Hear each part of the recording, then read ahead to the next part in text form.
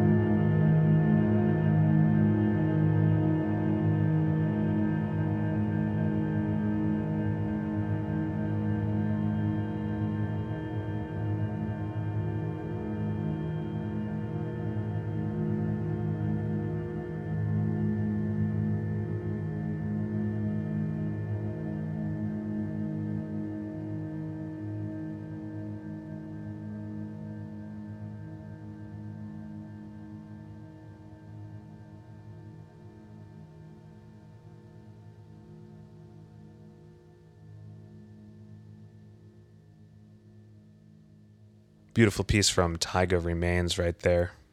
That was the A-side of Glass Estuary. That one recorded in 2007. It's catalog number 47. The Taiga Remains moniker of Alex Cobb, now retired. His final release for this particular project was an LP entitled Works for Cassette, released by the Helen Scarsdale Agency in 2014. Before that, we heard from Houston, Texas project A Week of Kindness, an alias of Sean E. Matzes. That track was called The Cocoons, and it's from his recent In Shadows Country release, catalog number 95 on Monorail. Thanks for joining me this evening for this special edition of the Norelco Mori podcast. Before I go, I'd just like to take a minute to thank you all for your continued support of the show.